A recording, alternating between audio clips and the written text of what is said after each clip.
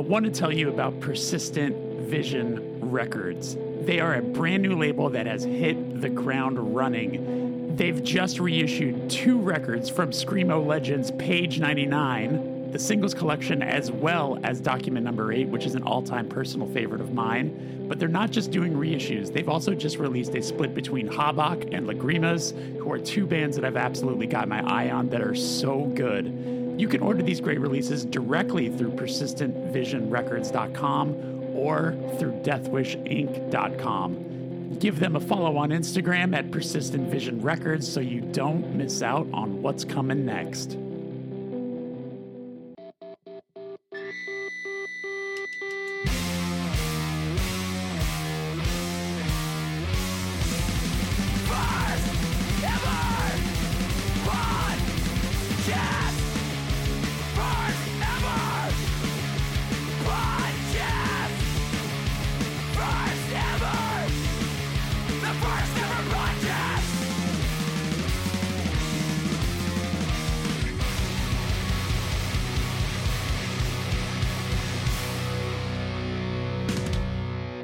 Welcome to the first ever podcast. My name is Jeremy Bohm. I am your host, and if this is your first time here, this is a show where I interview artists of all kinds about the first experiences in their art form that led them to where they are today. My guest this week for episode 155 is DeeDee Kern of the band MS Paint. I had such a great time talking to DeeDee. I love hearing stories about creating a scene as they have in Hattiesburg, Mississippi, about all the bands that DeeDee has been a part of, about the recording process of their absolutely brilliant record, Post American, which came out just a few months ago back in March off of Convulse Records. So this was an awesome chat. It was, it was very eye-opening and just really, really cool. If you are new here, I want to let you know that there is a bonus episode available right now where DeeDee answered questions that were submitted by subscribers. You can access that by going over to patreon.com/thefirsteverpatreon. You can subscribe for as little as $3 a month and get access to that bonus episode, plus all the previous bonus episodes and posts and Discord channel, all sorts of stuff. But if you pay a little more, you get to submit questions to upcoming guests, etc. You know what? I don't mention this quite enough, but if you wouldn't mind subscribing to the show on Spotify, Apple, wherever it is you're listening to this, and leaving a positive rating and review, those things help a whole lot. Obviously, telling your friends, word of mouth. Anytime an episode is ever reposted in someone's Instagram stories or tweeted about or anything like that, it really means a lot. It really, really does. It goes a really long way. And, you know, I've been doing the show now for 3 years or something, and time has flown. But, you know, anytime I ever hear any sort of positive feedback about certain episodes that someone enjoyed, anytime anyone wants to talk to me in person about it, it really does brighten my day. So just a really quick thank you to everybody who has supported the show and subscribed or had any sort of engagement at all. It means seriously so much to me. All right, without further ado, here is my conversation with the wildly original, incredibly unique, very funny, extremely charming, it's DeeDee Kern. Good morning, DeeDee. How you feeling today? Yo, I'm feeling great. I really am. Like, I feel pretty venomous this morning. I won't even lie, I do. Oh, that's amazing. I love that. It's talk to me about talk to me about summers in Hattiesburg, because that's where you are right now currently, right? Yeah, yes, I am. I would compare it to like maybe not as extreme as like how people from like Chicago explain the winter. Like people do go outside, like we do, like it's fun to go outside and like, but it is our extreme weather season because it's kind of summer here year round. We have like, I would say maybe like 4 months maybe of like cooler weather, but the summers is just like like this summer is, it's so hot. It's like, like you're either on the porch, like with like, you know, a screened-in porch or something if you have that kind of setup, or you're indoors, unless you're like your job or something is outside. Like it's like the streets, like you just don't see people during like the hottest hours, you know, like if you see someone walk and you're like, someone get that person a bottle of water, like right now, like you will just see people like handing people water because it's just like so hot. Yeah. Oh my God. So when it's this bad, what do you find yourself doing most days? Like, are you playing music all the time, or are you like, do you have things that you have to just like to take your mind off the heat that you're doing all day? It kind of just depends. I've been doing more stuff. So last year or 2 years or last year, I worked outside mostly, and you get kind of used to it in a sense, but it's just like you're just like, oh, I can tell it's not 100 degrees today. Like I'm not sweating like just profusely, or for me, like it's a lot of music, but it's like the other thing that is kind of like goofy about it is like we've been traveling more, so I'm starting to see the like how truly messed up it is because it's like it gets cold at night in other places. It Right. doesn't do that here. Like it can get hotter if it rains at night. The humidity will make it like hotter. Oh my God. So Yeah. it's like, so like even like for me, it's like I like to not leave the house as much as possible during the day, and then at night it's like you know you want to be like, oh, it's like let's go and do stuff. But like I'll go to some friends' house and stuff over the summer, but usually we travel. Like that's when the bands that I've been in have always been like, we got to go somewhere during this time We because got to get it's out of not as Hattiesburg. hot. Yeah, it's just not as hot other places. It's so funny hearing you describe the heat and how you have to adapt and how everybody just has that um the mindset of like you do not go outdoors. It's very similar to, I think, because I live in Los Angeles, as how we adapt to the traffic. Like people talk to us about LA traffic, like, oh, I could never live there. Oh, the traffic is so bad. And you're like, or people like, how do you deal with the traffic? You're like, well, you just sort of instinctually know how to deal with it. And it feels like Yeah. it's the same thing with Hattiesburg weather. That's so funny. Um, I I realized, so my band has played Hattiesburg before, and Yes. it was in 2010. At And 1126 house. yes, and I was going to ask you, Yes. talk to me about 1126 House, because I do vaguely remember that show. Obviously, it was 13 years ago, which is crazy to think Hmm. about. But like, what's that? Talk to me about that house and like what that place means to you. So pretty much the people that I met when I like graduated high school did like a tour over that summer with my like high school band. And I feel like that's kind of what like there was not a lot of bands, especially nobody touring at that time, and it was like whatever. We didn't do anything crazy. It's like 4 or 5 days. But the people that we were trying to get the attention of at the time in our scene, like the older kids that we were like, look, like we're like a cool band, like we're trying to do cool stuff. They were all the people that kind of were doing that, like 1126. The last show they were supposed to have, our band was supposed to play, but it ended up they got shut down before then. It was like that Damn. venue was like, so it's very interesting because that venue is like there was a portion of Hattiesburg where there wasn't a lot of bands. It was more just kind of like people getting together to party. Like big groups of people. There was like multiple houses that would host parties every weekend or whatever day. And I feel like, to my knowledge, 1126 House was like the only DIY. It was the only house that did shows, like would have bands.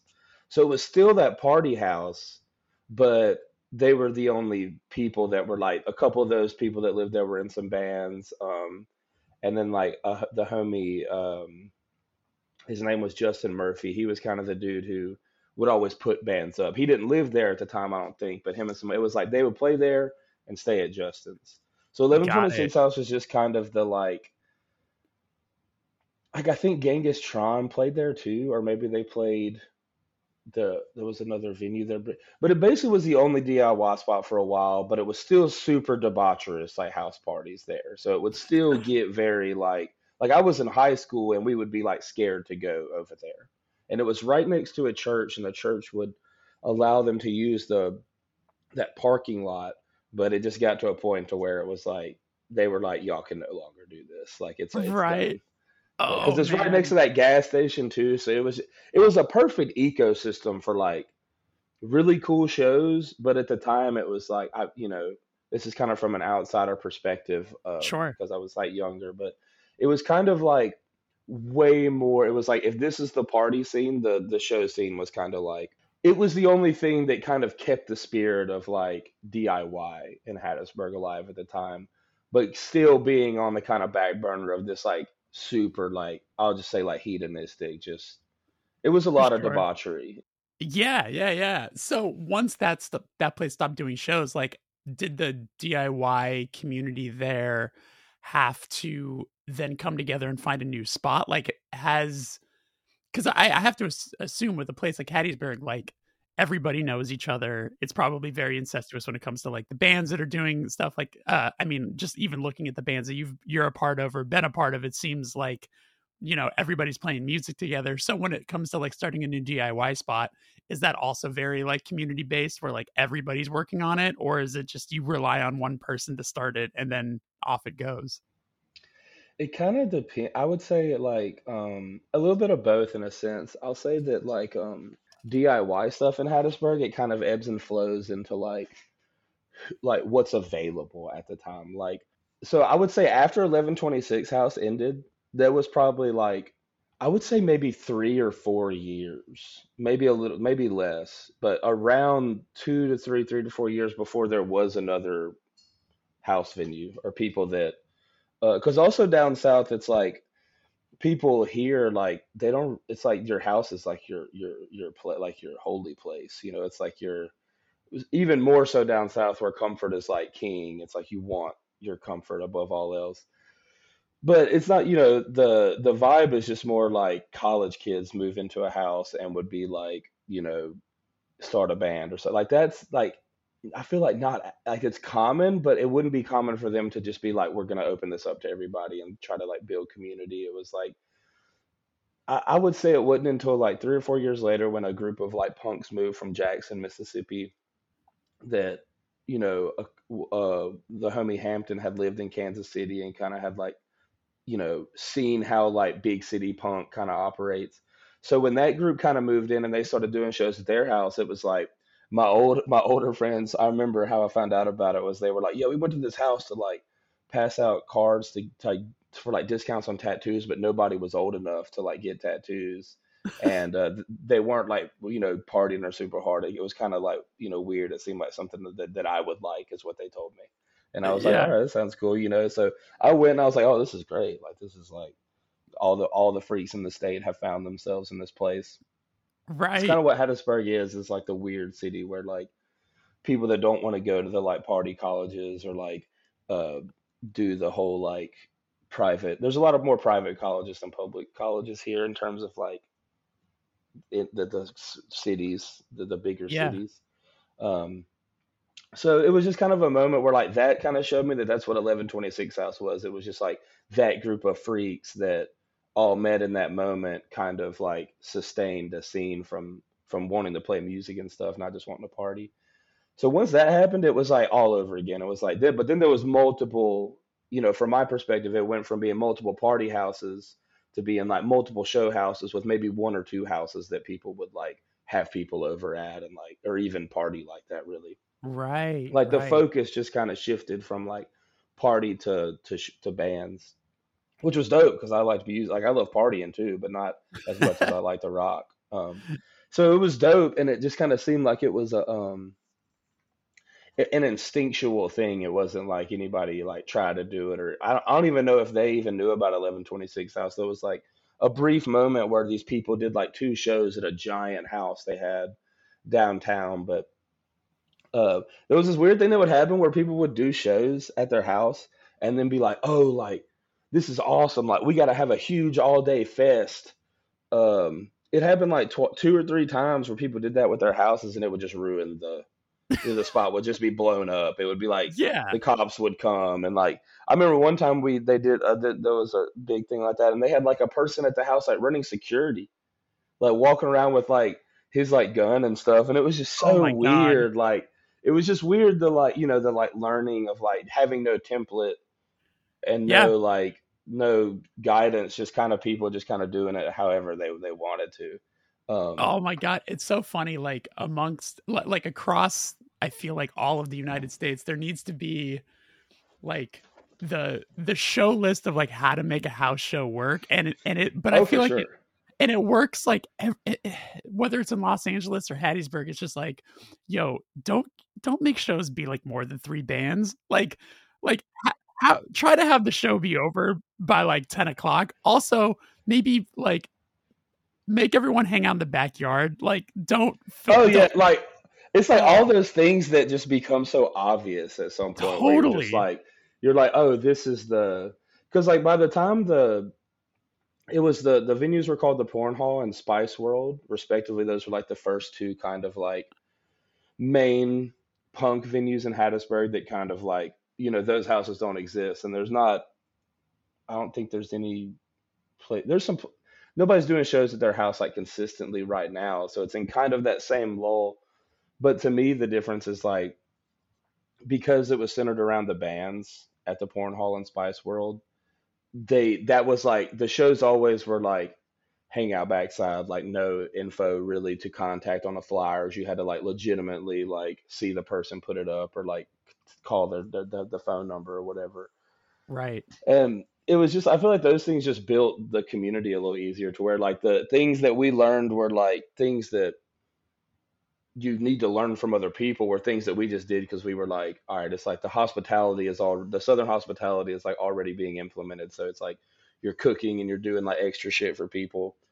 But it was just like the like having people hang out back is like people got like nice big backyards. So it was just kind of like don't like just go out back where there's more room or like just kind of things like that made sense. Where I feel like for us it was just like being intuitive kind of led us to definitely like making some mistakes with shows, but like we were, at least from my point of view, and it could, obviously bias. I just feel like everybody just was riding so hard for the scene, kind of like at the beginning of this kind of moment, like 5 or 6 years ago, to where you were just like, nah, like whatever it takes to be like secretive and awesome and like make the show cool. Totally. So let me ask you, when you were uh in maybe that lull there where there wasn't as many shows happening, where Hattiesburg is located, are you having to like get in the car with your friends and go to shows in Houston, or are you going to shows in Atlanta? Because it feels like Hattiesburg is sort of like the center between those two. I think most people that Mhm. tour, if they've stayed in Hattiesburg, it's because they were on the way between either of those places on a major tour, right? Or maybe, For sure. you obviously have New Orleans not too far away, but Mhm. it's usually the Houston to Atlanta sort of trek. So like, were you going to either of those places, or did you just kind of stick it out and wait for shows to come through closer to you? I kind of was the person who kind of stayed back. I would go to some shows, like in New Orleans, especially. That was kind of where we would go the most. I've been to a couple shows in Houston. Like that'd be like bigger shows. Like I went and saw Totally. somebody brought me to like see Radiohead in Houston. Like we would like go to Houston to see bands that like you're saying don't maybe weren't coming all the way down south. Um, but for the most part, it was New Orleans and just like contemporary bands. Like Hattiesburg had so many, like even when there weren't venues, or there was like DIY stuff. There was like a couple of venues, like the Thirsty Hippo being the main one, that like it closed down and has since closed again and is reopening under different things and it's cool. But that space and a place called Nick's Ice House were like excuse me, like the Hippo being like the big room that has like a front room and a back room. It's like good sound, and then Nick's being like the bar stools or toilet seats, and you just write your band's name on a calendar and the show is booked type of place. Like that's Sure. like was Yeah. like the spectrum. So there was always cool bands, and like there's so many incredible musicians in Hattiesburg that like I would just like go. We would just go to a bar or something and just see like some 100-year-old human being playing guitar, and you're just like, this is incredible, like this Right. is like, or in the instances of like our friends, or like just local people starting like awesome bands where you just be like, I can't like, there's at least two bands from Hattiesburg that I'm like, if they would have toured at all, like even done some weekend runs, even, they would be like respected contemporary artists, like in my like just because they like really honed their craft, like they like that's like all they did, but they just like getting the money or even the resources to like tour from the South can be hard enough. But even for them, it was like nobody's really coming through consistently at that point, when there's the lull in the venues and stuff. Now, since then, it's like people come through all the time now. It's like some people, we've had bands that like coming to the country to play Hattiesburg and like other places. You know, it's really neat. And That's amazing. that And is, yeah, yeah, it's it, dope. It's super cool.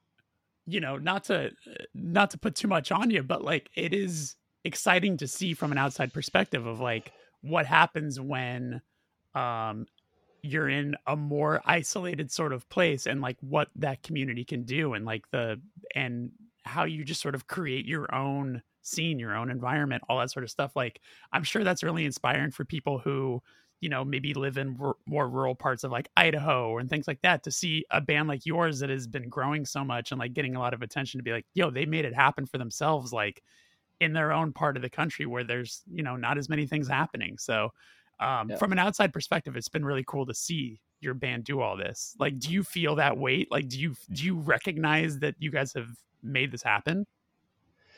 I mean, it's hard to it's you feel it in some ways, and then in other ways, it's just like being grateful because of how many people have, you know, the coming from a small scene. It's like when something really cool is happening, everybody feels it super deeply, and then when something like not cool happens, everybody feels it super deeply.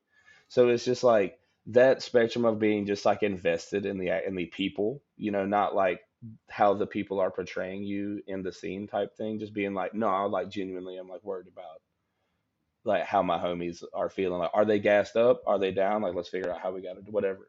So it's like for me, it's like there's so many people that I think about when I think of like why people know about Hattiesburg.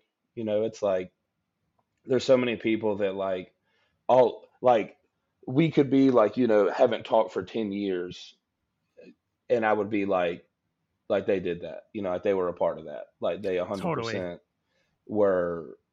Uh, like it's probably like a group of 20 people in my mind, not even just people like people that I just met in Hattiesburg, that just kind of nurtured that concept of just like doing. It's always like the music aspect of it was always taken very seriously, where it's like we've traveled and it's been like a band's first show, and like this is complete respect. I'm not being disrespectful, but I'm just saying it's just like that was a band practice. Yeah. Like like if a band plays their first show here, it's always been like that's good. Like that sounds like a band. Like it's Yeah. like that's kind of how that was my perspective on things until now it's different because we've traveled and things. But it's like that was just something that I took notice of being like it was always. I know like looking back, nobody ever talked about like who they knew or like any type of like um what an album art needs to look like or anything. It was all. It's just funny thinking back because it was just everybody only was talking about music. Like it was nothing.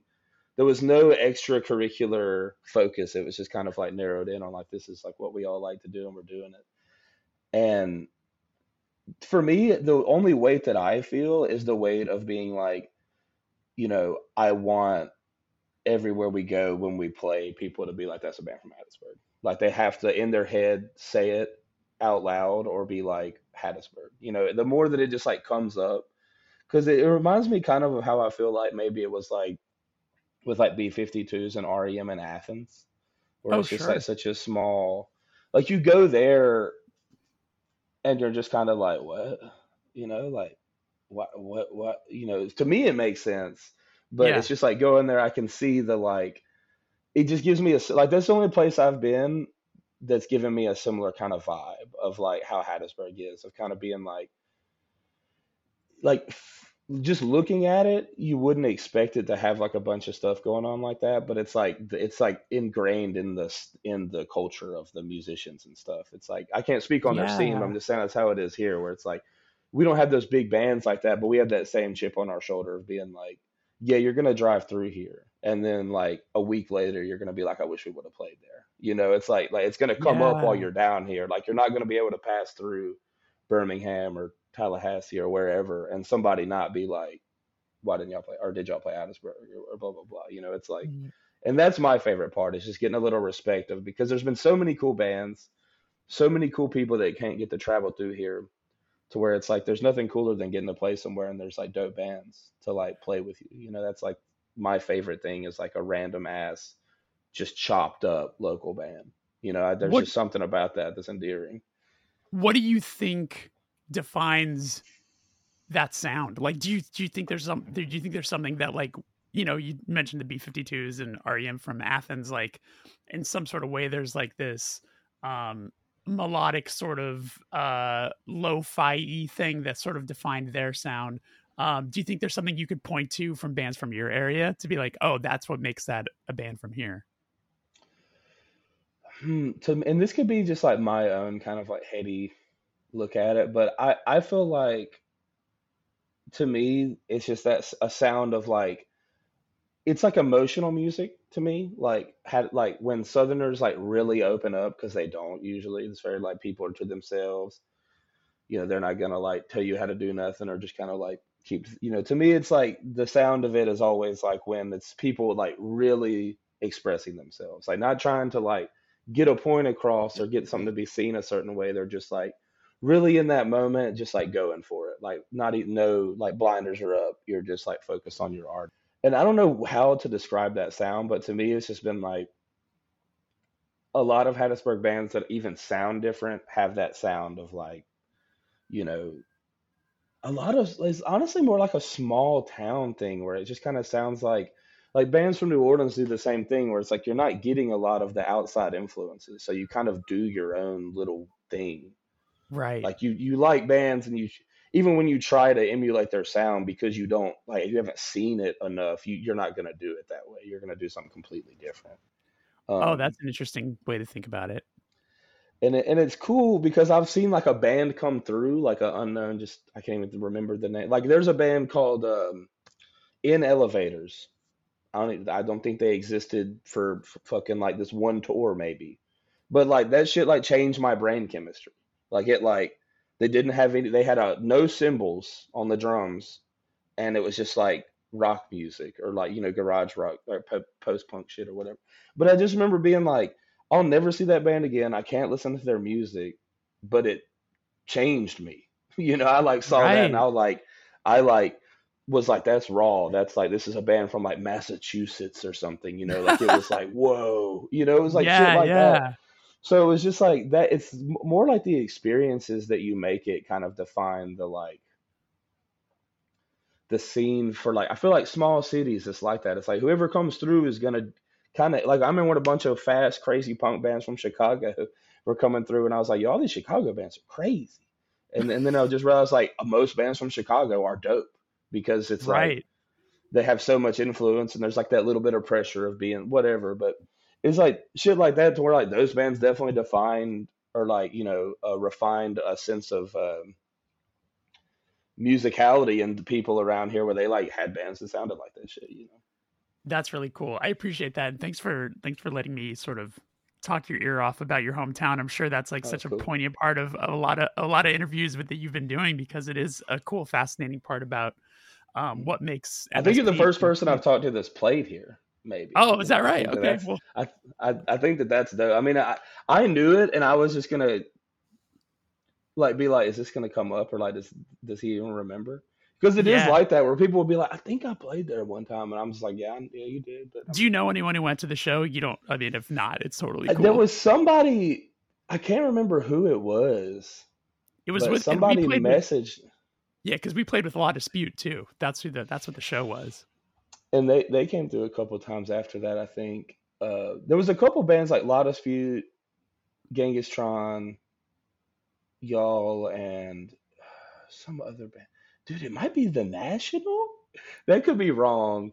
It has to be. Some bands played here, and it Yeah, was like people would always bring up these shows, and we would always be where did y'all? Who did they hit up to do the show? Like, we finished up a tour in Austin, and then us and La Dispute went to the Fest in Gainesville. So this makes sense. So we went Houston. We played at Walters on Washington, the original one, oh and yeah, then it had. with the stairs that go up the. I think so. Yeah, exactly. And then yeah, played Hattiesburg and then day off Gainesville. So that makes sense. That would have been Mm, on the way there. But I'm assuming like I probably booked that show through like a message board or something like that, or we probably just probably went on Twitter or something and was like, "Hey, who can get us a true. show?" And then someone hit us up. It's beautiful how that stuff always worked.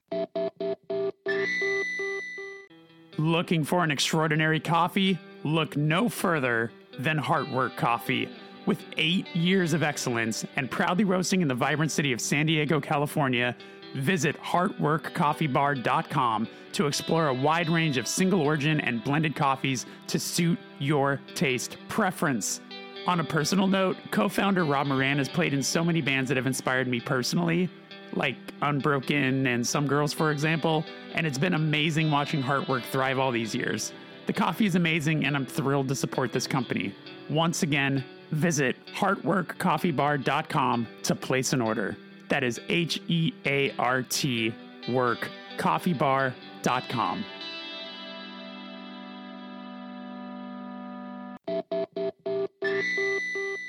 Well, so let me ask you, like, I usually when I'm talking to musicians, the first question I usually ask them is like, when you were growing up, what was the first thing that you connected with musically that felt like it was yours? Maybe not something that was like being played in the house by some sort of parent or something like that, but like, something that you found on your own that gave you like a sense of identity.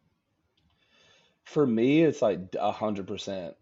Like In Bloom came on this country radio station. Like before I moved to Hattiesburg in like middle of my like sophomore year of high school.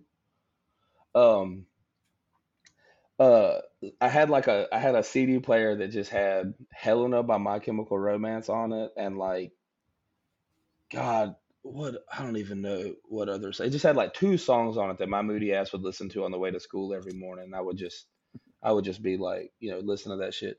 But that was just something that I saw on TV in the mornings. But like I remember like vividly hearing Nirvana on the radio and being like, "Yo, what is that?" Like Wait, and it you kind spent of sounds.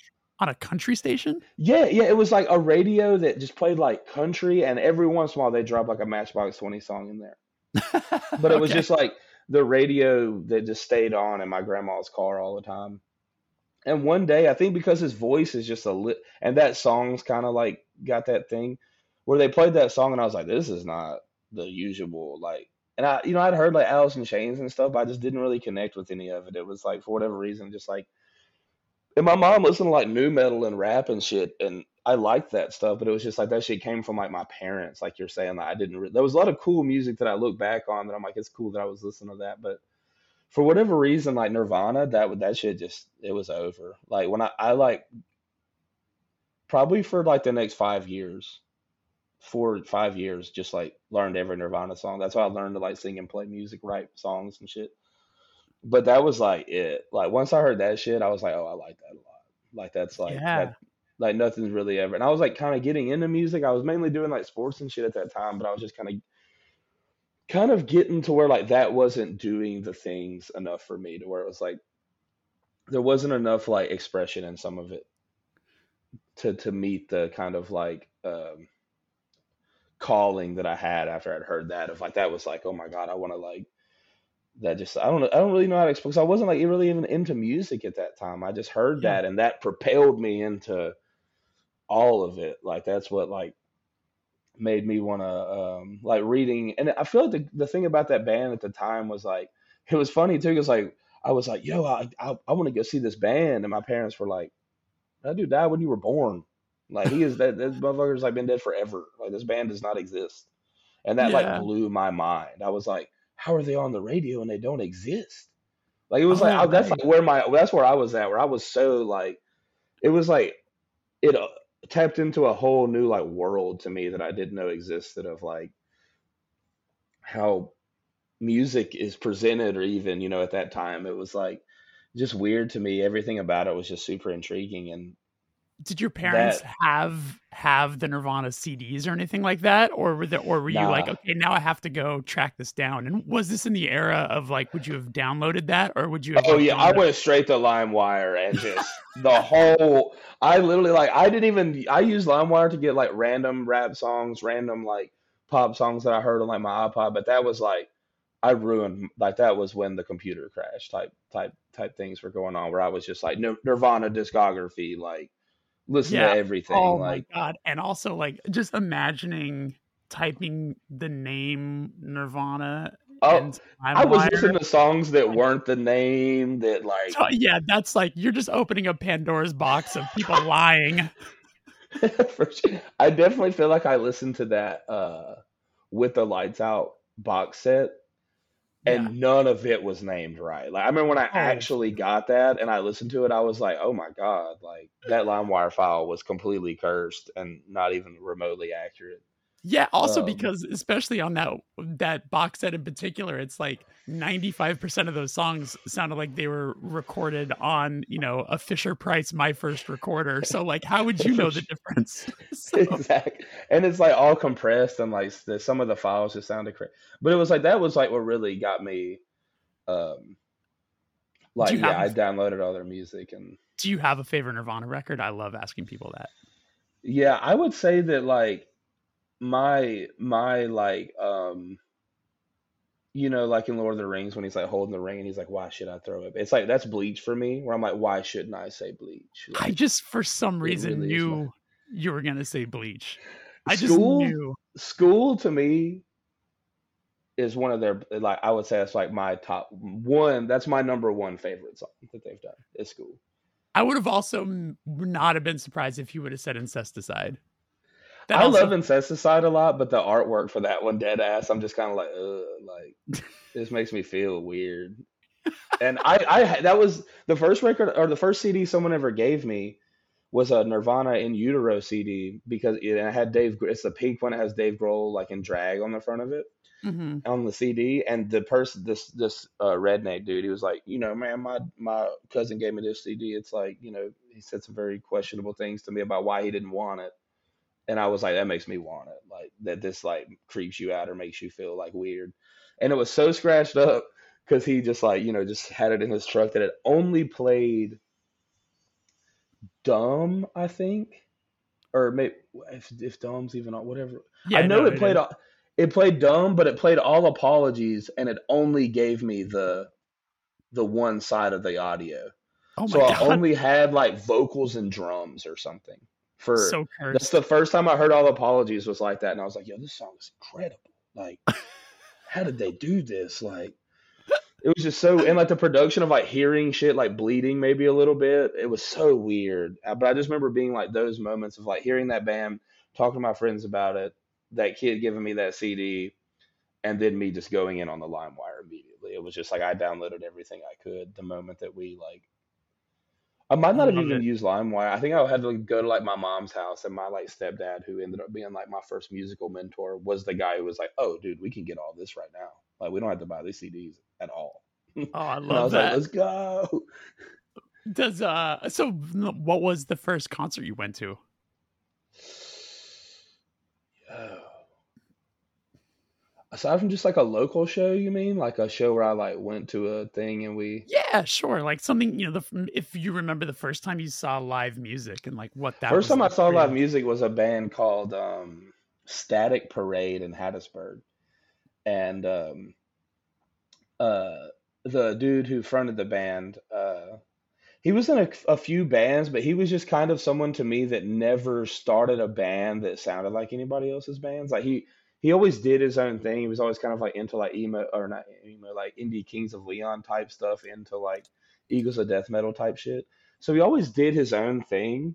And when I saw his band for the first time, he was like, partying, like drinking us. I think he actually threw up on the microphone. Oh Jesus. No, he definitely did. He like threw up on himself and on the microphone.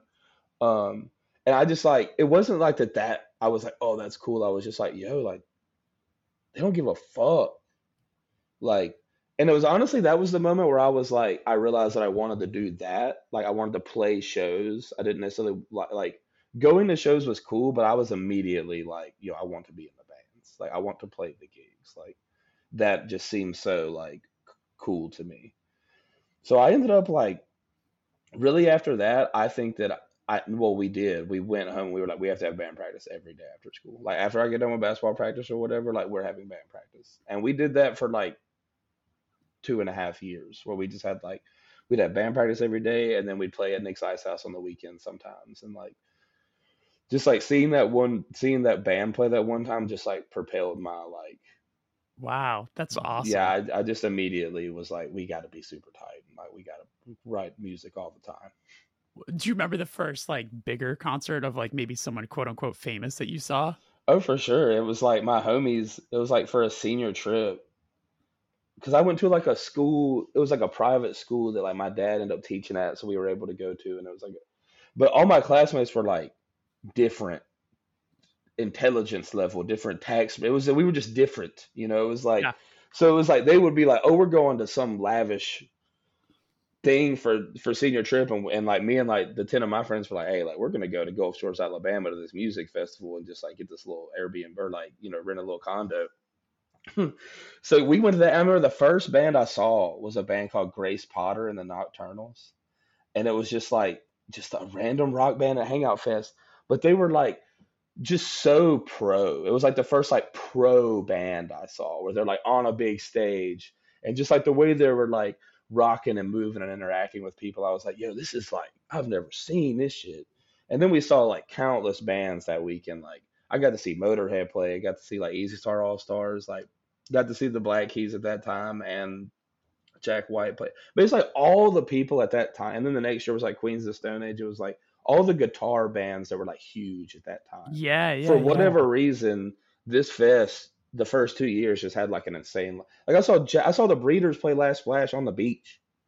Oh, that's Like amazing. it was like crazy shit that we were just like Yeah. seeing, arming ourselves with for later. At the time, we were just kind of like hanging out, having fun, not really thinking about it.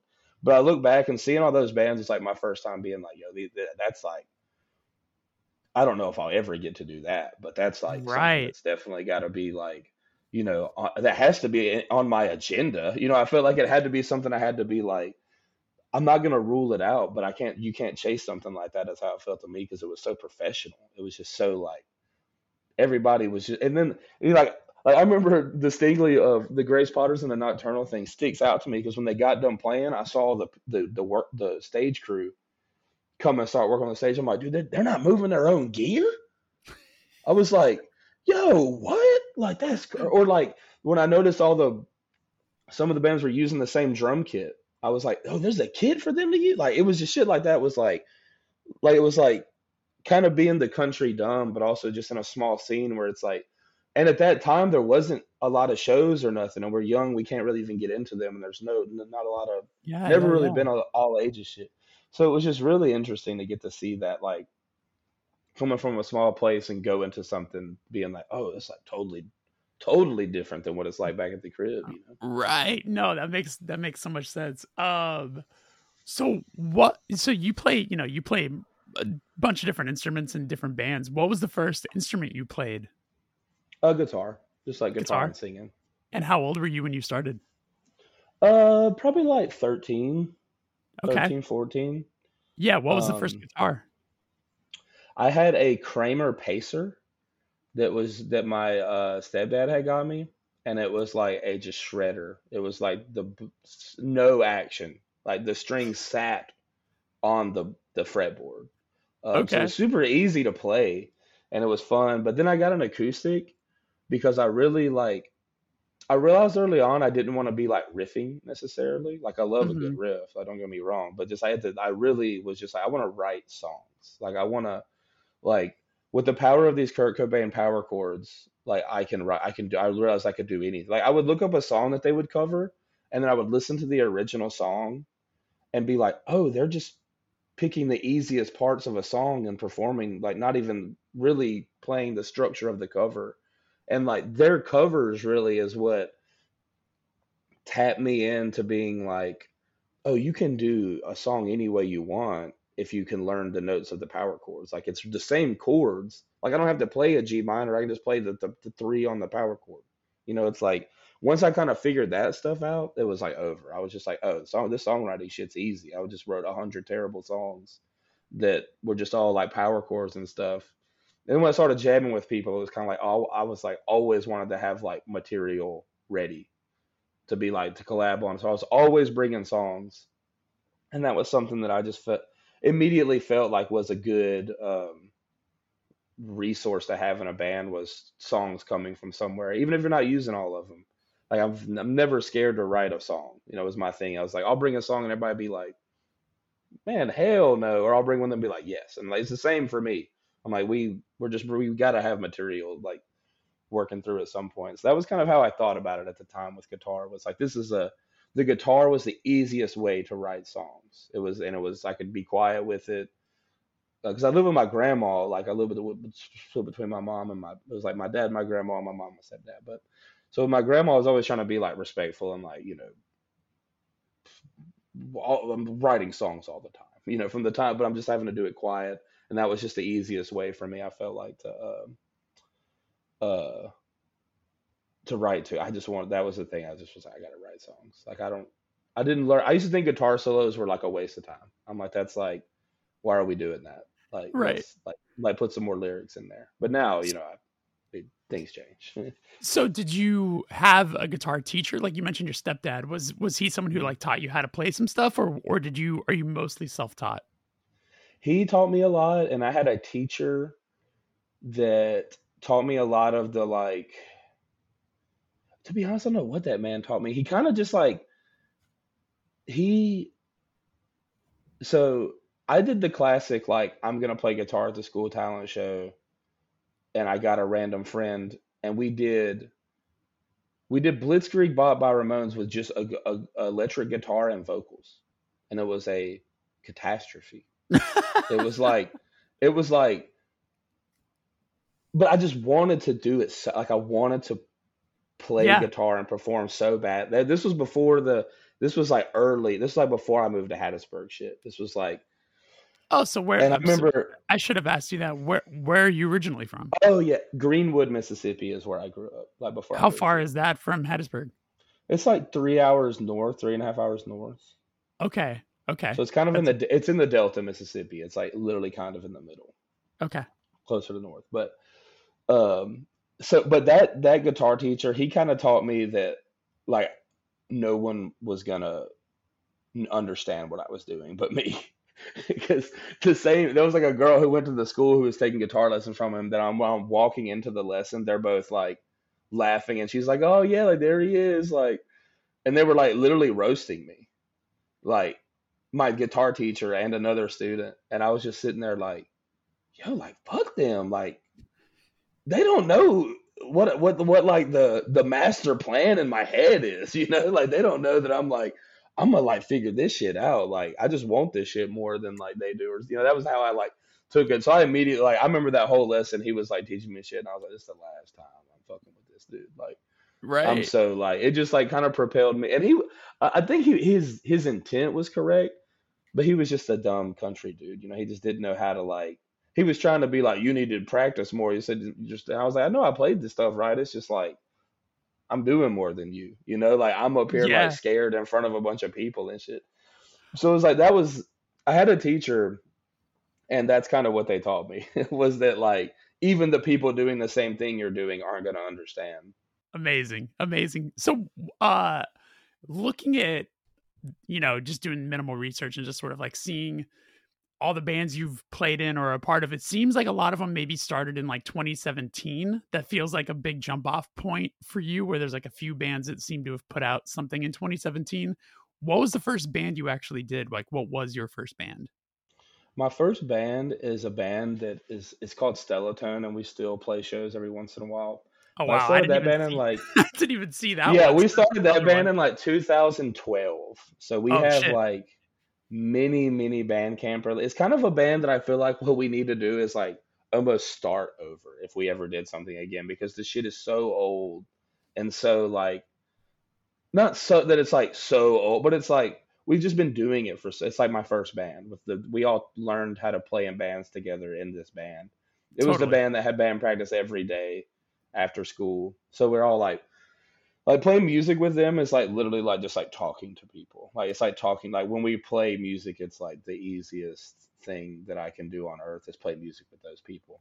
Really quick, Um, where were you practicing? Like when you have these bands, like does a friend have a okay. garage? Like what's that Yes, scenario? literally, my friend Stephen Curdley's parents, Teresa and John Curdley, just they let they had a garage with a like 60s Beetle bug in it and like not a lot of space, but we had a full PA in there. Yo, it was wide. It was so loud. Like Yeah. some of the loudest experiences of my life were in that closed garage. Hot, sweating, they would just let us do it. And the cops would get called. They got called like 2 or 3 times. And on the third time, they were like, they're going to have to cuff old Pop next time. And someone's going to have to like get in trouble for this and Oh get fined no. and stuff. So Yeah. then we switched to a place like downtown where it was like an old trucker um, loading dock that office space in. They rented out like costumes and shit there. But that's where a lot of bands practiced at the time. And now there's some more like just plain storage units on the other side of town that a lady lets like a lot of the punk bands that have started moved into those units aside from practicing at houses and stuff. But mainly garage I practiced in for probably like 4 years straight. And then we were in that storage unit, and now we have a community art center that we have a room in. Okay, cool, cool, cool. Yeah, so. Because yeah, I mean, it's funny. It's like it's hard enough to get a place to practice in Los Angeles. I'm like, I can't imagine there's a ton of rehearsal spaces A where you lot of guys the storage unit people are cool about letting bands rent out storage units. Yeah. So that's always been a thing here that people have always talked about. There's been different storage companies that just will let you run a 100-foot extension cable from the one outlet in the. Dude, I've never experienced, like, I've never witnessed that until I like kind of helped co-produce the Gouge Away LP a bunch of years back. And so when I flew to go meet up with them in Orlando to like go through the songs and like kind of talk song structure and stuff, they practiced at like the generic ass public storage type of spot. And my brain was just blown. I was like, they just let you guys do this? Like they had the gate open and they were like standing half in the hallway.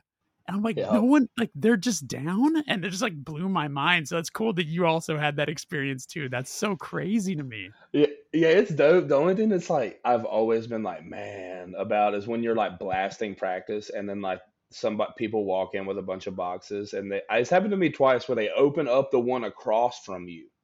Oh my And God. you're And you're like, just, and you literally stop and you're like, yo, like, I'm so sorry. Yeah. we're just gonna let y'all finish because this is like this is not good for you or Yeah. us. Like, Yeah, like you're probably tired, like or whatever the situation is, like, or these people having to like move in and out of a house, and the last thing that they want to do that's what is I'm like saying. the loudest thing possible. Like, I Oh just my can't God. imagine opening the door and being like, what is happening in here? Yeah. Yeah, exactly. All right, so what was the first time you ever recorded? Like what was that situation? It was definitely it was at the same house that we would practice the garage in.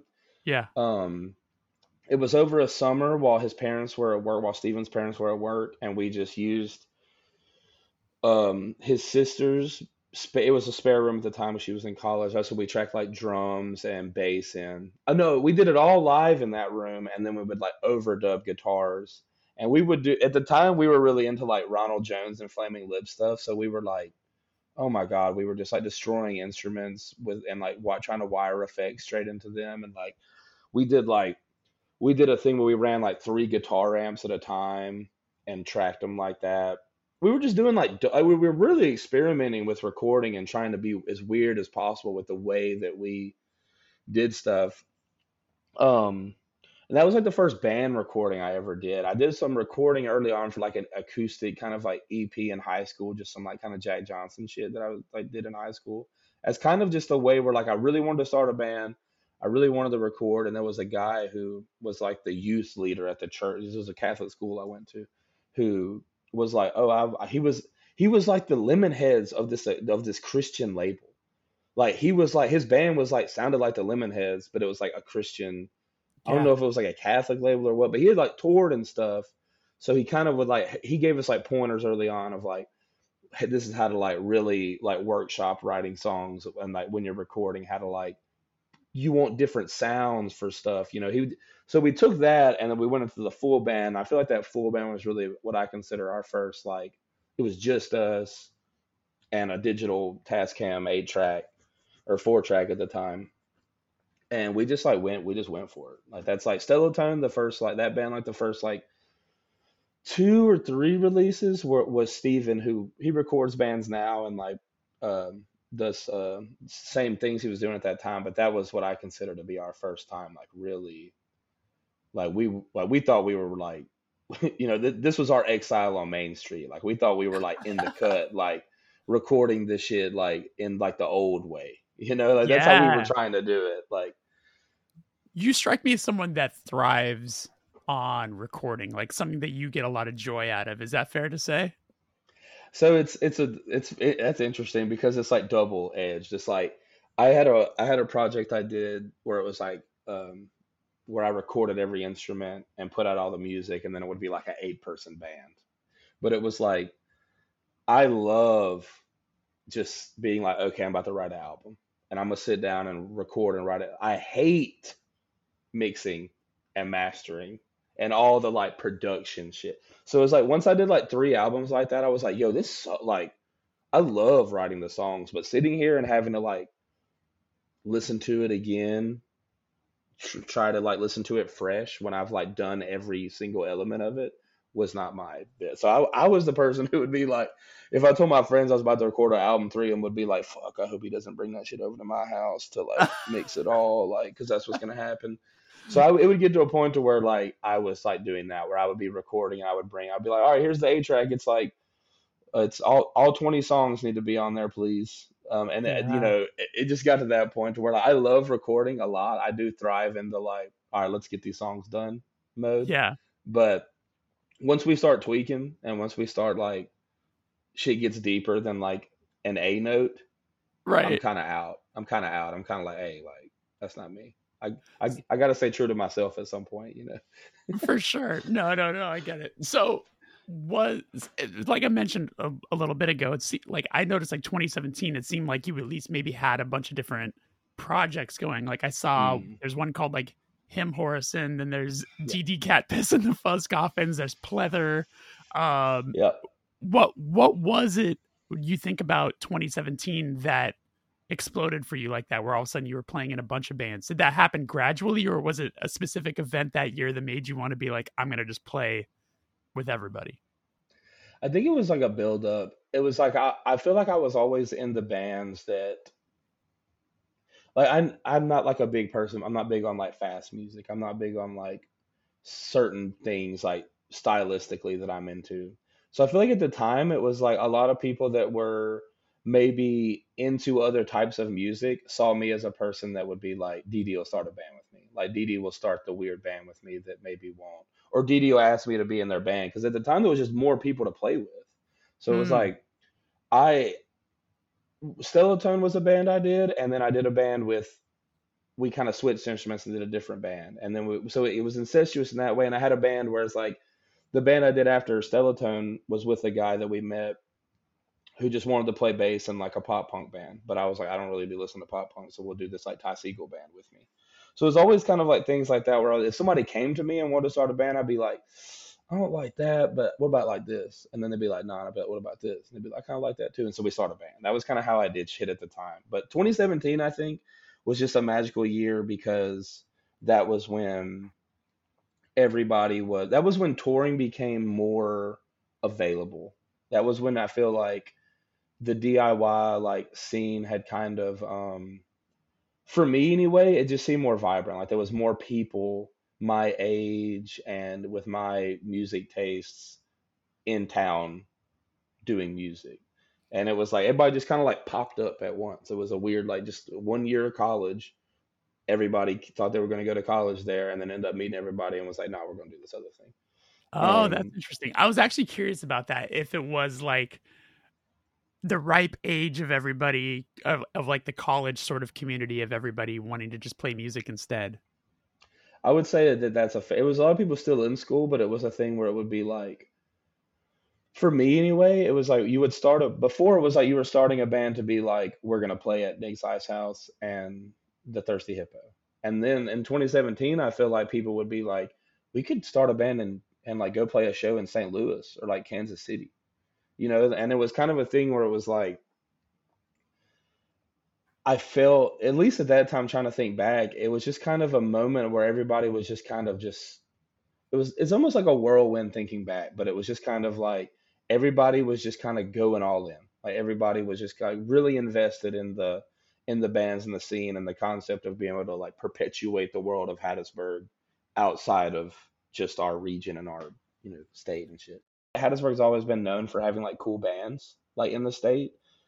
And um at that time it just kind of felt like everybody was like felt that energy where it was like we're starting the coolest bands, like we're doing the things that feel the coolest to us, like we should like we felt the calling to perpetuate that outside of the scene.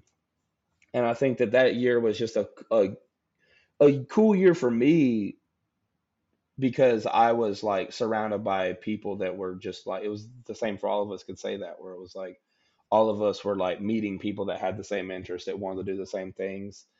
And it was just rocking. It was like no more simple than like everybody just wants to rock and everybody wants to like go out on tour. It was like that year was, I just felt like I met people that were maybe matching my energy more, where it was like I'd be like, yo, I'm finna record a whole album by myself at y'all's house and then we're gonna go on tour. And they'd be like, you're sure?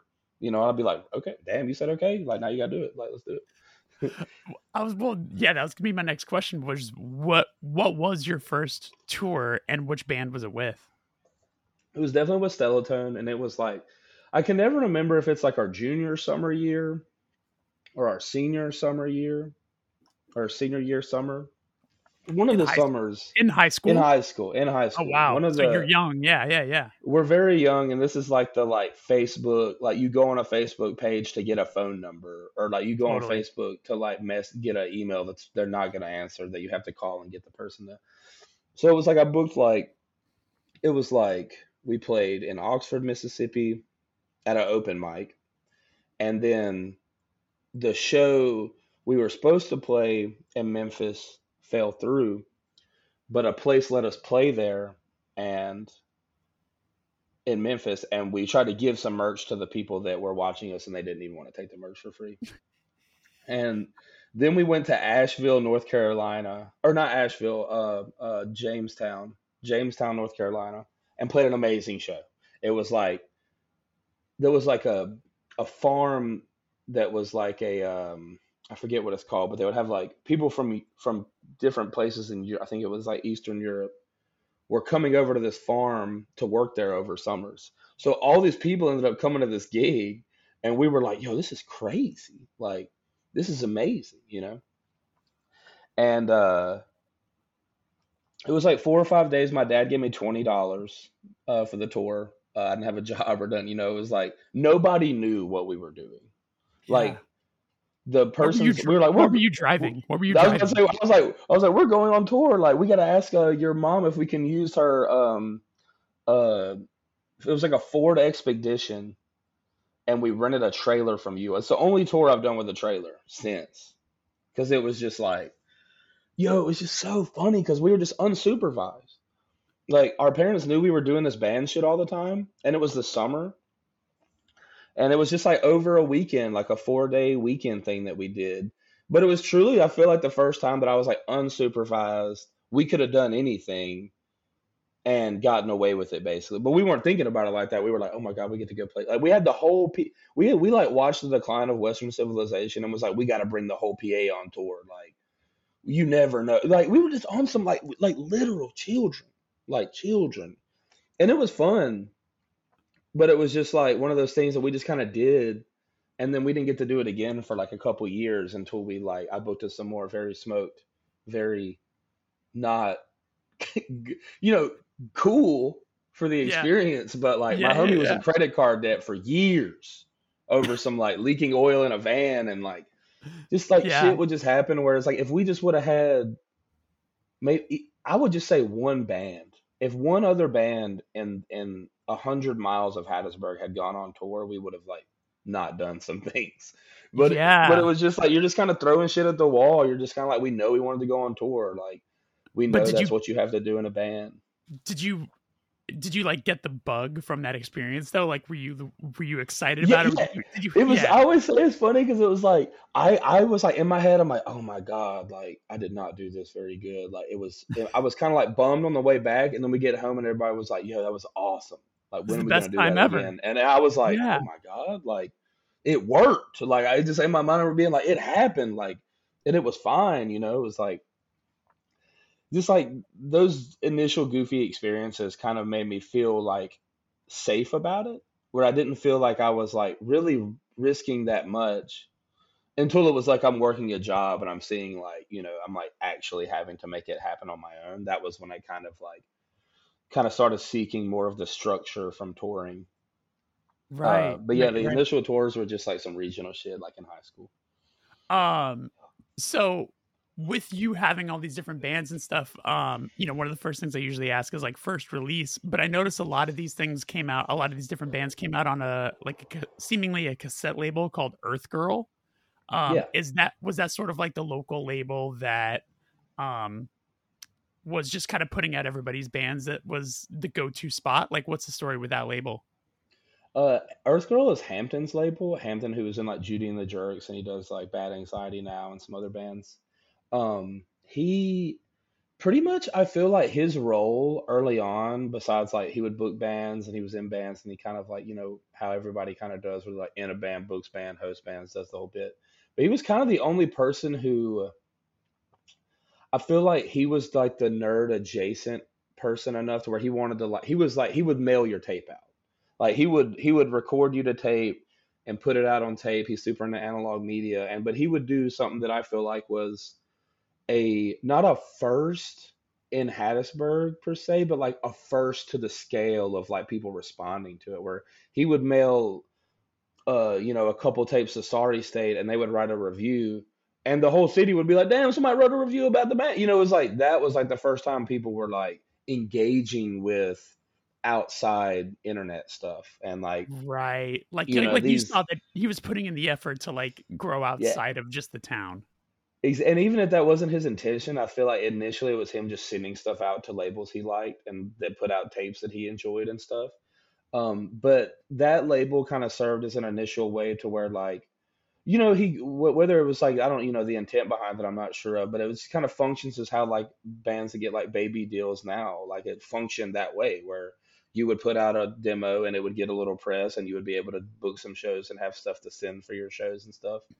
Um, Earth Girl was just it was just like a local tape label. He never did anything besides like a run of tapes.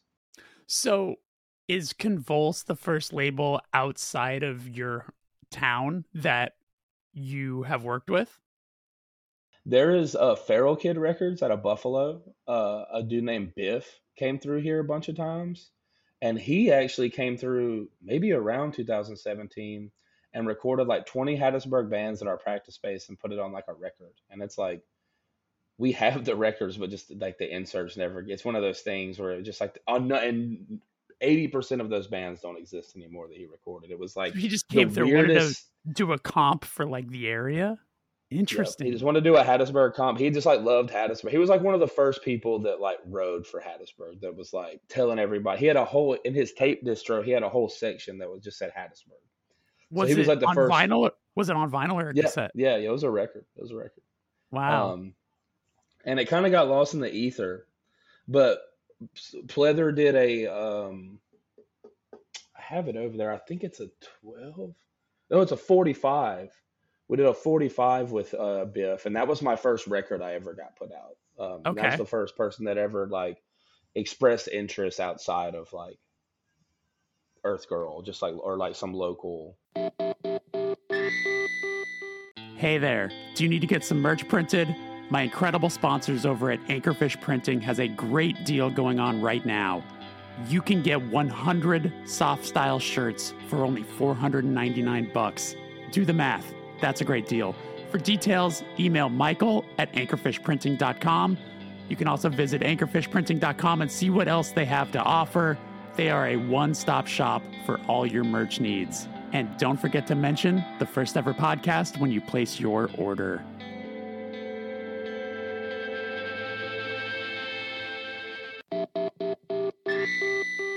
What did you play in Pleather? Pleather, I play guitar.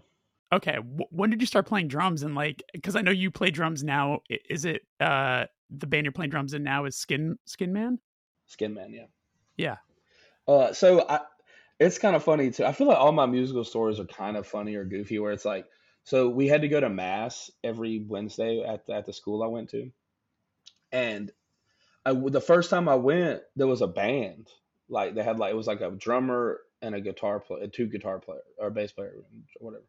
And everybody, I was like asking people about like, who plays music, who's played music, like kind of like trying to like figure out who I'm gonna like start a band with. And they were like, yo, the dude who plays drums at the church is a really good guitar player, but he just plays drums, so I don't have a drummer. So we went to the first mass, and I'm like watching, and he's like, I love him. I love my friend Stephen Curley. He was cheeks. He was bad at drums, and I was just like, I know I can do better than that. Like in my head, I'm just like, I know, and I want to hear him play guitar really bad. Yeah. So I like after, and I also was like, I don't want to be in church. Like if I can play music, that'll kind of Yeah. make this church shit a little easier. So I literally just like went up and was like, yo, I want to play drums in the church band. And they were like, we already have a drummer. And I was like, yeah, but he's better at guitar. Like I'm acting like I know this person. I've never met him. I'm like, but he's better at guitar. Like that's what everybody's saying. And so that's like, I just started playing drums that way. And I was, I just like, I was kind of naturally good at the drums just from like, I feel like listening to a lot of Nirvana and kind of how Dave Grohl is a very like, sequenced drummer where he kind of like, you can tell his parts help me maybe. Yeah. Yeah. Yeah. But I just like picked up playing drums. Drums was probably the most intuitive instrument that I ever like played. Like guitar and stuff, I really had to build away and like figure it out. It's funny you mentioned In Bloom as a starting off point. I feel like the drums in that song specifically could make you want to be a drummer. Just like the That's true. Yeah, I I wish I was paying that much attention at that time because I was literally like, damn, like I just want to like do whatever this is, yeah. But yeah, drums is dope. Drums to me was like, and I played drums and did vocals in a version of Stellatone early on. And I was like, this is easier than playing guitar and doing vocals. Like, this is great. This also, not to get too heady about it, but like, it does make sense to me that you were drawn to things so rhythm based early on, because I feel like that's like the entire driving force with MS Paint. It's like it's so drum driven that it feels like that is just ingrained in your head when it comes to like making what those songs sound like. Does that make sense to you? No, for sure. I definitely was like always the like little kid that would be like dancing, and my mom would be like, "Look, he can like dance." Like I just like felt like I had like natural rhythm. Like I just like it's probably because like low key like subconsciously so obsessed with music before I even realized it that I was just like constantly trying to like interact with it or like figure out how it was interacting with me. Um, but yeah, I feel like for me, all of my bands have been very like any band I've ever done has always been like some sort of limitation, but always been like with DeeDee Cat Piss, we were literally like no hi hats. It was like that band I was talking about earlier. I was like one cymbal, no hi hats, and that's how we're gonna write our songs. And the dude playing drums is like a jazz dude who's like, what are you like? What are you talking about? I'm just like, nah, just trust me. So it's like shit like that where I'm like, I'm always trying to like figure out a way to highlight a rhythm or a thing to be like, draw someone's attention to something to be like, they notice. My bit was always that they're going to notice you don't have hi hats, and then they're going to start listening to your playing. So you need to be like on point too. It's like once you kind of put stuff that way, it's like even if it's just like intent building or just like purpose building to me, like those little bit of things like were always based around like rhythm or like how we're going to execute the rhythm of a song. Right. I'm sure people listening are like, how are you only now about to start talking about MS Paint at 1 hour, 9 minutes into this? But like, the band is so interesting. It's so unique. Like for you, when you started that project, like what were you going for? Like what was in your brain to be like, I want to start a band that sounds like this? Like are there things that people might be surprised about were your influence when that band started? Maybe so. Like for me, like the band started over a conversation that I had with like the drummer and the synth player, and then we brought in the homie Randy who played bass in DeeDee Cat Piss. Like for that reason, that band kind of broke up, and he wasn't in a band at that time. But literally at the time, for at least for me in my head and my perspective on it, was like I really wanted to do. I had an idea for a band that I wanted to call my favorite year of the Grateful Dead. I wanted to call it Europe '72, and I wanted it to be just drums, synth, and vocals, but just super noisy and fucked up sounding. In my head, I had this like I had talked to a few people about this idea, and they were like, "Okay, whatever." Um, but I went up to them, and I kind of had the same idea, but I had never been in a band with Nick or Quinn, and it was kind of like at a bar like late at night, like late. I don't be partying like this no more, but I was like really twisted up, and I went up to him. I was like, "We gotta have band practice tomorrow at like 3 o'clock. you're bringing your synth, no guitars. And Quinn was like, I think Quinn actually was like, let's do it with no guitars. And I was like, you're already, I was fitting to say that, type shit. And like we met up and did that, and like no intention. We had no like.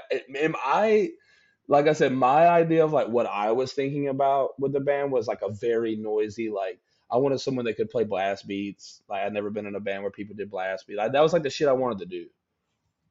But it turned into like what it is now. It was like really like we got into the practice space, and it like the demo that we put out was like the songs that we wrote just together. Like Nick brought stuff in the synth player, he brings in the skeletons, and we build off of them. But to me, that band, like the weird thing about MS Paint is like that it is so new, and it is like a band who like for us is like it's like weird to be in like a new band that's doing this much, especially from where we're from. But we do all have stories that kind of span all of our stories that lead up to this band is the story of the band, honestly, at least as it stands now, because the band's identity is still unfolding, and we're still learning how we want to do it and interact with the music and people. With all the bands that you've done, are you surprised that this is the one that is like kind of getting like the larger attention? I think we all feel that way. I think that we've all been in bands that we were. I can state, I can talk, I can gas up my boys real quick and say that Nick and Quinn were in a band called Nascience that was just as good as any like articulate indie rock band at the time when like Parquet Courts was big. Like that band could have toured with them and been awesome. It's like, so to me, I feel like everybody's been in bands and situations where maybe we can kind of say that it's like in solidarity with those like those past bands and with the scene that we like. I'm not surprised personally by the band because I think that it's really good. Would I like MS Paint if I wasn't in the band is a question that I can ask myself. Like I really don't know. Like I truly just it's a weird enough band to where like I think it's supposed to. It seems like we always talk about it in a way that's kind of heady where we're like it's definitely what feels like the band that we call MS Paint or whatever is like whatever that force is for people is guiding us a lot more than we have any. We wouldn't have called the band MS Paint if we knew people were going to be listening to it all the time. Maybe we would have thought about some things a little more, or like I feel like that's the type of shit we joke about, but it's just like that's kind of is the way it feels, where it's like surprised is maybe not the right word, but like taken back to be like this is the one that it's like. Yeah, what I love about that though is I'm talking to the person who also had a band called DeeDee Cat Piss and the Fuzz Coffins. Hey. That's true. I mean, some things it's like you would have, and that's band is another good reason of that. Of like we toured a lot and like played a lot of shows, and people had to put that shit on flyers, and I don't feel bad about it, but like maybe we would have thought about. I would literally was like on mushrooms. It's like I wrote out the set list for that band. I was like, no music. I was like, this is gonna be the first set list. This is the band name. Like that was just the type of shit we were on. Like it was just like no. I just now it's like I'm saying, yeah. I love the scenarios where there's the bands that you could tell were probably like didn't think that their band was going to be what they like. There's that band called like Diarrhea Planet. Do you think at some point they're like, oh god damn it, now we're like about to play on like Seth Meyers, but we're Diarrhea Planet. So God, I mean, I can only imagine. I mean, for bands. By the way, I think MS Paint is a great fucking band name. A lot of people like it. To me, it's just a thing where it's like people make or like can pick so many parts about the band name and talk about it to where it's just funny to be like. I imagine Diarrhea Planet is in the same boat as us, where we're like in the middle of writing a song, just saying words at the first few band practice, and Randy's like MS Paint, and we're like, yeah, that's the band name. All right, so this next part, it's like that's kind of how it happened. It literally was like, that is the moment. And so I can only imagine it's like they're in a room and they're like, let's just call it Diarrhea Planet. And someone's like, like someone, it's like it takes one person in a band's goofy ass, like entertain something. Yeah. And it's over. It's like, that's all it like anybody who's like played music knows there's like one dumb idea. If someone feeds it of the flame, it becomes real. 1000%. Do you feel like at any point you might have to deal with getting contacted by whoever created the original MS Paint about like changing your name or anything? We've definitely like talked about it, and we definitely got something for them if they try to come for us for sure. Yeah. No, but like it would be funny, but it would also be like a bummer to be like. It would definitely be to me. It would only have to happen when we like if we like came up or like if Yeah. our band got like super big, then they'd have to come for us, and it would just be like, why did y'all do this early on? Because now then it's Yeah. gonna be annoying to have to like do that shit. But to me, I'm just like I'm not really worried about it. It would just be like I'm just gonna interesting to have the conversation, but it is funny that it is. I think my in the I, if I'm gonna give any advice is if that happens, just throw a little period after MS and then just change your name to Miss Paint. we've been called Miss. I mean, I feel like more people call us Miss Paint than we are like willing to admit in real life. Okay, that's Or fair. like, is there a Mister Paint? Gets asked a lot. You know, we get hit with that one quite I like frequently. it. I like it. Yeah, I honestly I don't know what we would do. I think we would be like rename the computer program. I like it. I like it. Has I don't know if I know this. Have you guys been overseas yet? Have you guys done like a European No, tour we're yet? doing that in February with a Oh, Fiddlehead. amazing. Yeah. Amazing. Amazing. You excited? Oh yeah. I have a love-hate relationship with Britain already, and I haven't been there. My Okay. bandmates understand what I'm about to say. That beans on toast might get me deported. If I get served beans on toast, I just don't know how I'm gonna act. I don't know how I'm gonna act because I want a full English. Like I'm Yeah. arming myself with knowledge. You know, like I want a full English for sure. But I'm just like there's something about beans on toast that just it puts me in a different mindset. it just it just like I want to respect it. I want to respect the culture. I'm gonna immerse myself in the culture. But Yeah. I'm so skeptical. I'm so like It's that's just something amazing. that like I, whenever I'm someone brings up Europe, I'm like they put beans on their toast, bro. I love it. I love it. Yeah, there's gonna be a lot of instances. I'm excited for you to go and sort of watch it happen in real time. Yeah, I'm excited. What and you just got home from that tour with Soul Glow. Was that one of the longer tours you guys have done? That was actually one of the shorter ones Oh we've done, wow, and with okay. short ass drives too. It had like all the drives, but there was only like two drives over like 4 hours on that whole trip. It's a dream right there. I was like, "This how y'all be touring up here, like on the East Coast." I was like, "That's crazy that you can go to Must that be many nice, cities right? that close." It really is. Like I was like, "That's really cool that y'all can do that." Yeah, you and I, Because we we cannot.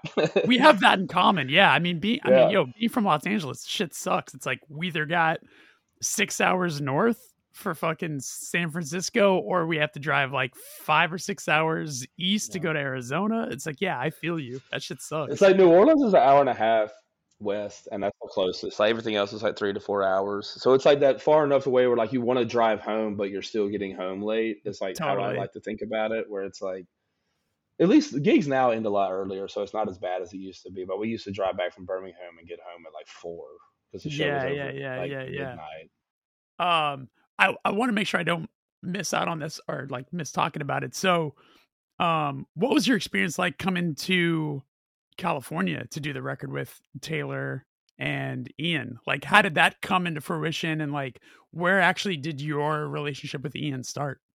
So we met Ian. Um, And people, in case people don't know, Ian from Military Gun Regional Justice Center, like co-produced the LP with Taylor Young. So just want to make sure that's out there for people who maybe don't realize that. Okay, go ahead. yeah, and so we recorded the album all on our own. And Ian wanted to feature on a song, so we sent it to him, and I was like, I got an idea for a couple songs that I think you'd be cool to be on. And then he pretty much just called me and was like, he straight up was like, yo, I'm gonna say some stuff that's out of pocket, and if it's out of pocket, we can just like move forward and figure it out from here. I was like, let's go. And he was like, I feel like y'all could re-record this with my friend Taylor. We did. Randy kind of knew about Nails. He was like a fan of Nails. Had listened to their music and stuff. But neither of us had any idea who Taylor was. So Ian was like, y'all want to re-record this? We'll talk to Convulse, try to figure out. It was kind of daunting for us because we were just like, are we really finna fly to Los Angeles, California to record our album? Like, is it really Yeah. like we literally were having conversations like, is this that serious? And that lasted about 3 minutes before we were like, we have to do this. Like, what the fuck are we talking about? Like, we have to do this. Like, we're never going to Yeah. get to do something like this again. At least in our minds, that's how we felt. So it was just kind of like I met Ian at Convulse Weekend. I was just a super big Military Gun fan. And dead ass, I just wanted to like meet him to see if he was cool. I was like, I love this dude's band. I just want to see, because you meet people from Yeah. bands and you're like, we don't, but it's like whatever. But so I go up and talk to him, and he's just having a panic attack about their set. And I'm just like, dude, like, I'm kind of in my head, like, what the fuck? Like, come on, bro. Like, you're like in my favorite band. Like, let's like get up a little bit, But I was just kind of talking to him, like being sweet, and he was really nice. And we just kept in touch after that. I watched them play, and he saw our set. And we just kind of stayed in touch, and that's how the album re-recording for us came about. And he came down to Hattiesburg, and we wrote 2 songs. Like, Nick came up with the music and kind of wrote the chorus for one. For Deleted, I just kind of like was like, all right, just sat down and like did that whole song, and then he put his verse in. And then we wrote the other song, Free from the Sun with him too, at that weekend where he came in town. He stayed at our house for that weekend, and I think he went and saw the Bob's Burgers movie while he was here, because there's like not shit to do here. But Sure. then we all flew back to LA, and we stayed in his apartment, and he stayed at Taylor's, and we commuted to Van Nuys from Silver Lake. Is that That a makes place? sense. Yeah. And yeah, it was awesome. And Taylor's parents actually or his dad went to, or both his parents went to school in Hattiesburg. Oh, no So way. once we learned that, it was like, oh, you're Jim. Like, that's Jim to me. That's Uncle Jim. That's like Yeah. the Hattiesburg connection. Like, once you're connected in any way, I feel like it just kind of like everything starts to make more sense for us. Where we're like, that's why we're here. It's because you're So like, how long did the recording take? Like, were you there for a week? Were you there longer? yeah, we're there for a week. Okay. I think we did like drums in a day, and then like bass in 2 days, and synth in 2 days or something like that. And we Yeah. just did vocals at the end of each day. What was the vibe like? Was everybody like That was lit. totally in? It was like, Yeah, yeah, yeah.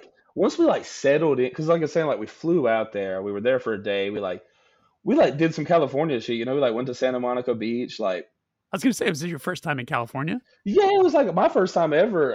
Randy grew up here like as a child. Like, I don't know if he remembers much, but he would visit here and stuff. But we had never been there.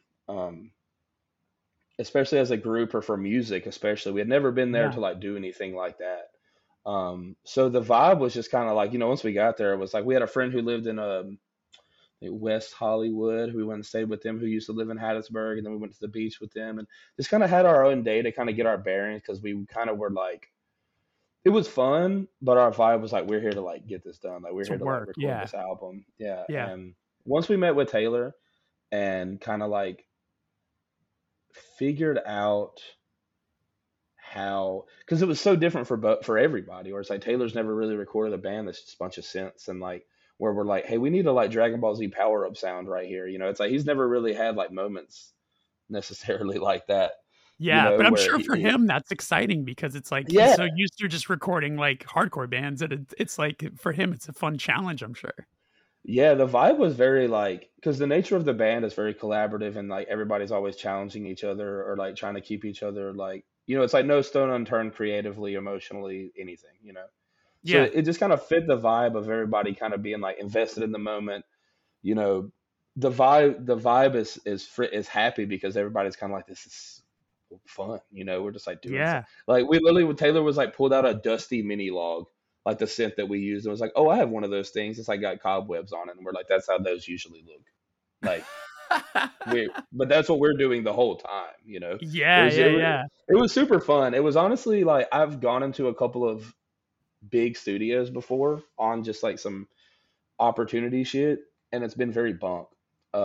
Just because people want to like really dictate what you're doing. I was also very young, so it was like things like that that kind of shaped. I had a thing in my head about it where I was like, if this dude's gonna be a hard ass, we gotta like. I was like, coaching everybody. I'm like, we gotta Yeah. be, We something, got to stand up for But ourselves. And no, like, for real. And it was yeah, just the thing where we get in there, and it was like, oh, like this is different. Like, this is like totally. someone who's like, it was like, I would say I'd been in a lot of professional studios, or a few, but that was the first time I was in a professional studio like environment, where someone was like really trying to make something sound good, and like Yeah. all the other things I had done, nobody's name was really going on shit. It was just kind of like stuff we were doing. But that was awesome just because Taylor is like someone who's become a like and now I'm like a fan of his like I wasn't a fan of Twitching Tongues when I like went to that studio, but like a year later I'm like a stan. Like I love that shit. Yeah, Like yeah, our yeah. relationship has changed, you know, Yeah, yeah, type yeah, shit. yeah, yeah. But it's like I will always appreciate.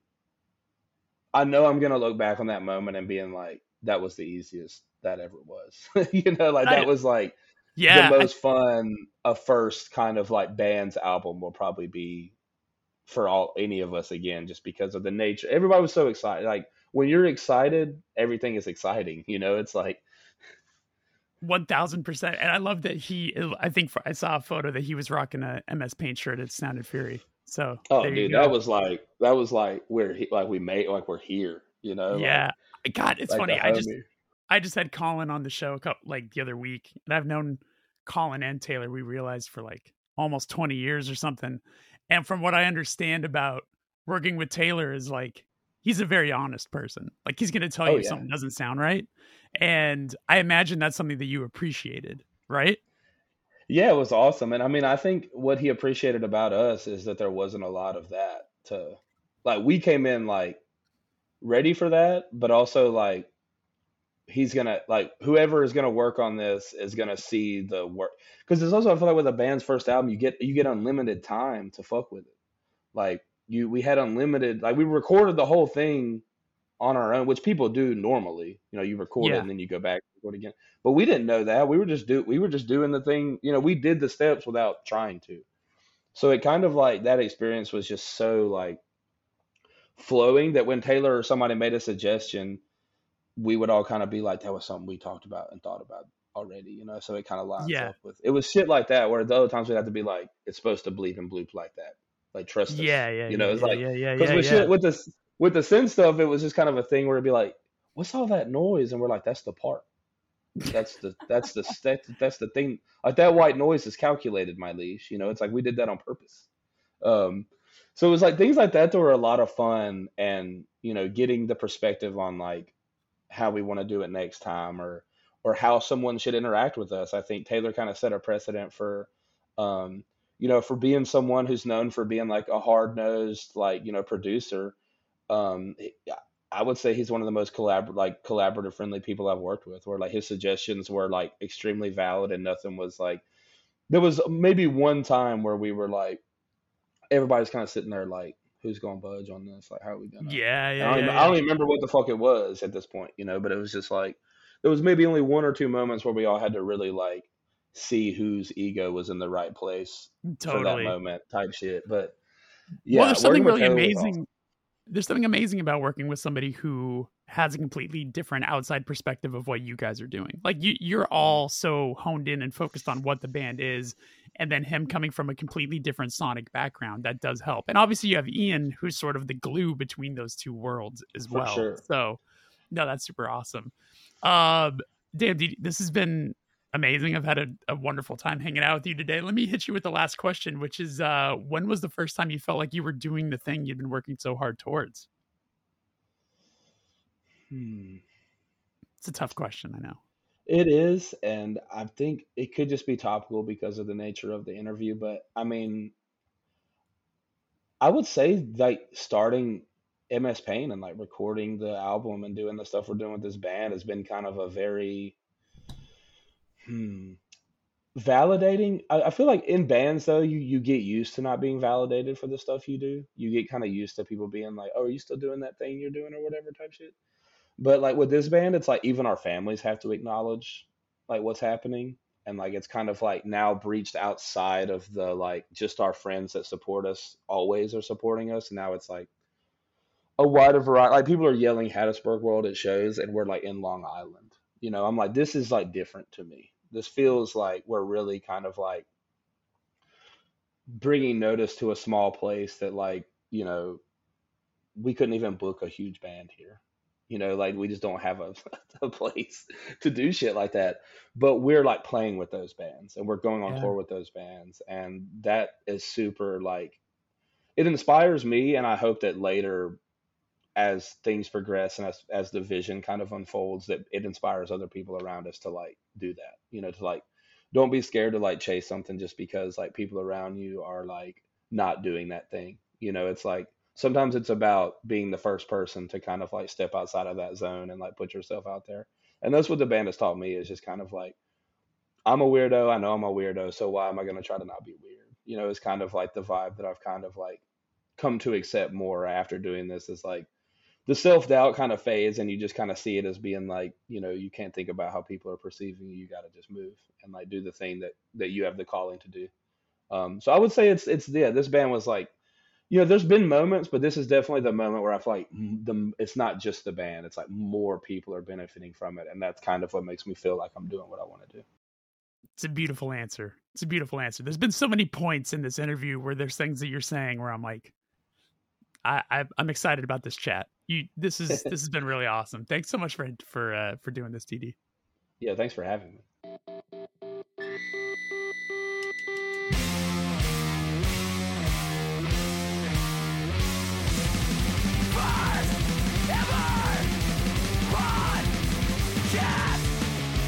And that is our show. Thank you so much to DeeDee for coming on. Thank you for listening. And thank you to Ryan Rainbow for editing this podcast and making it sound so sweet.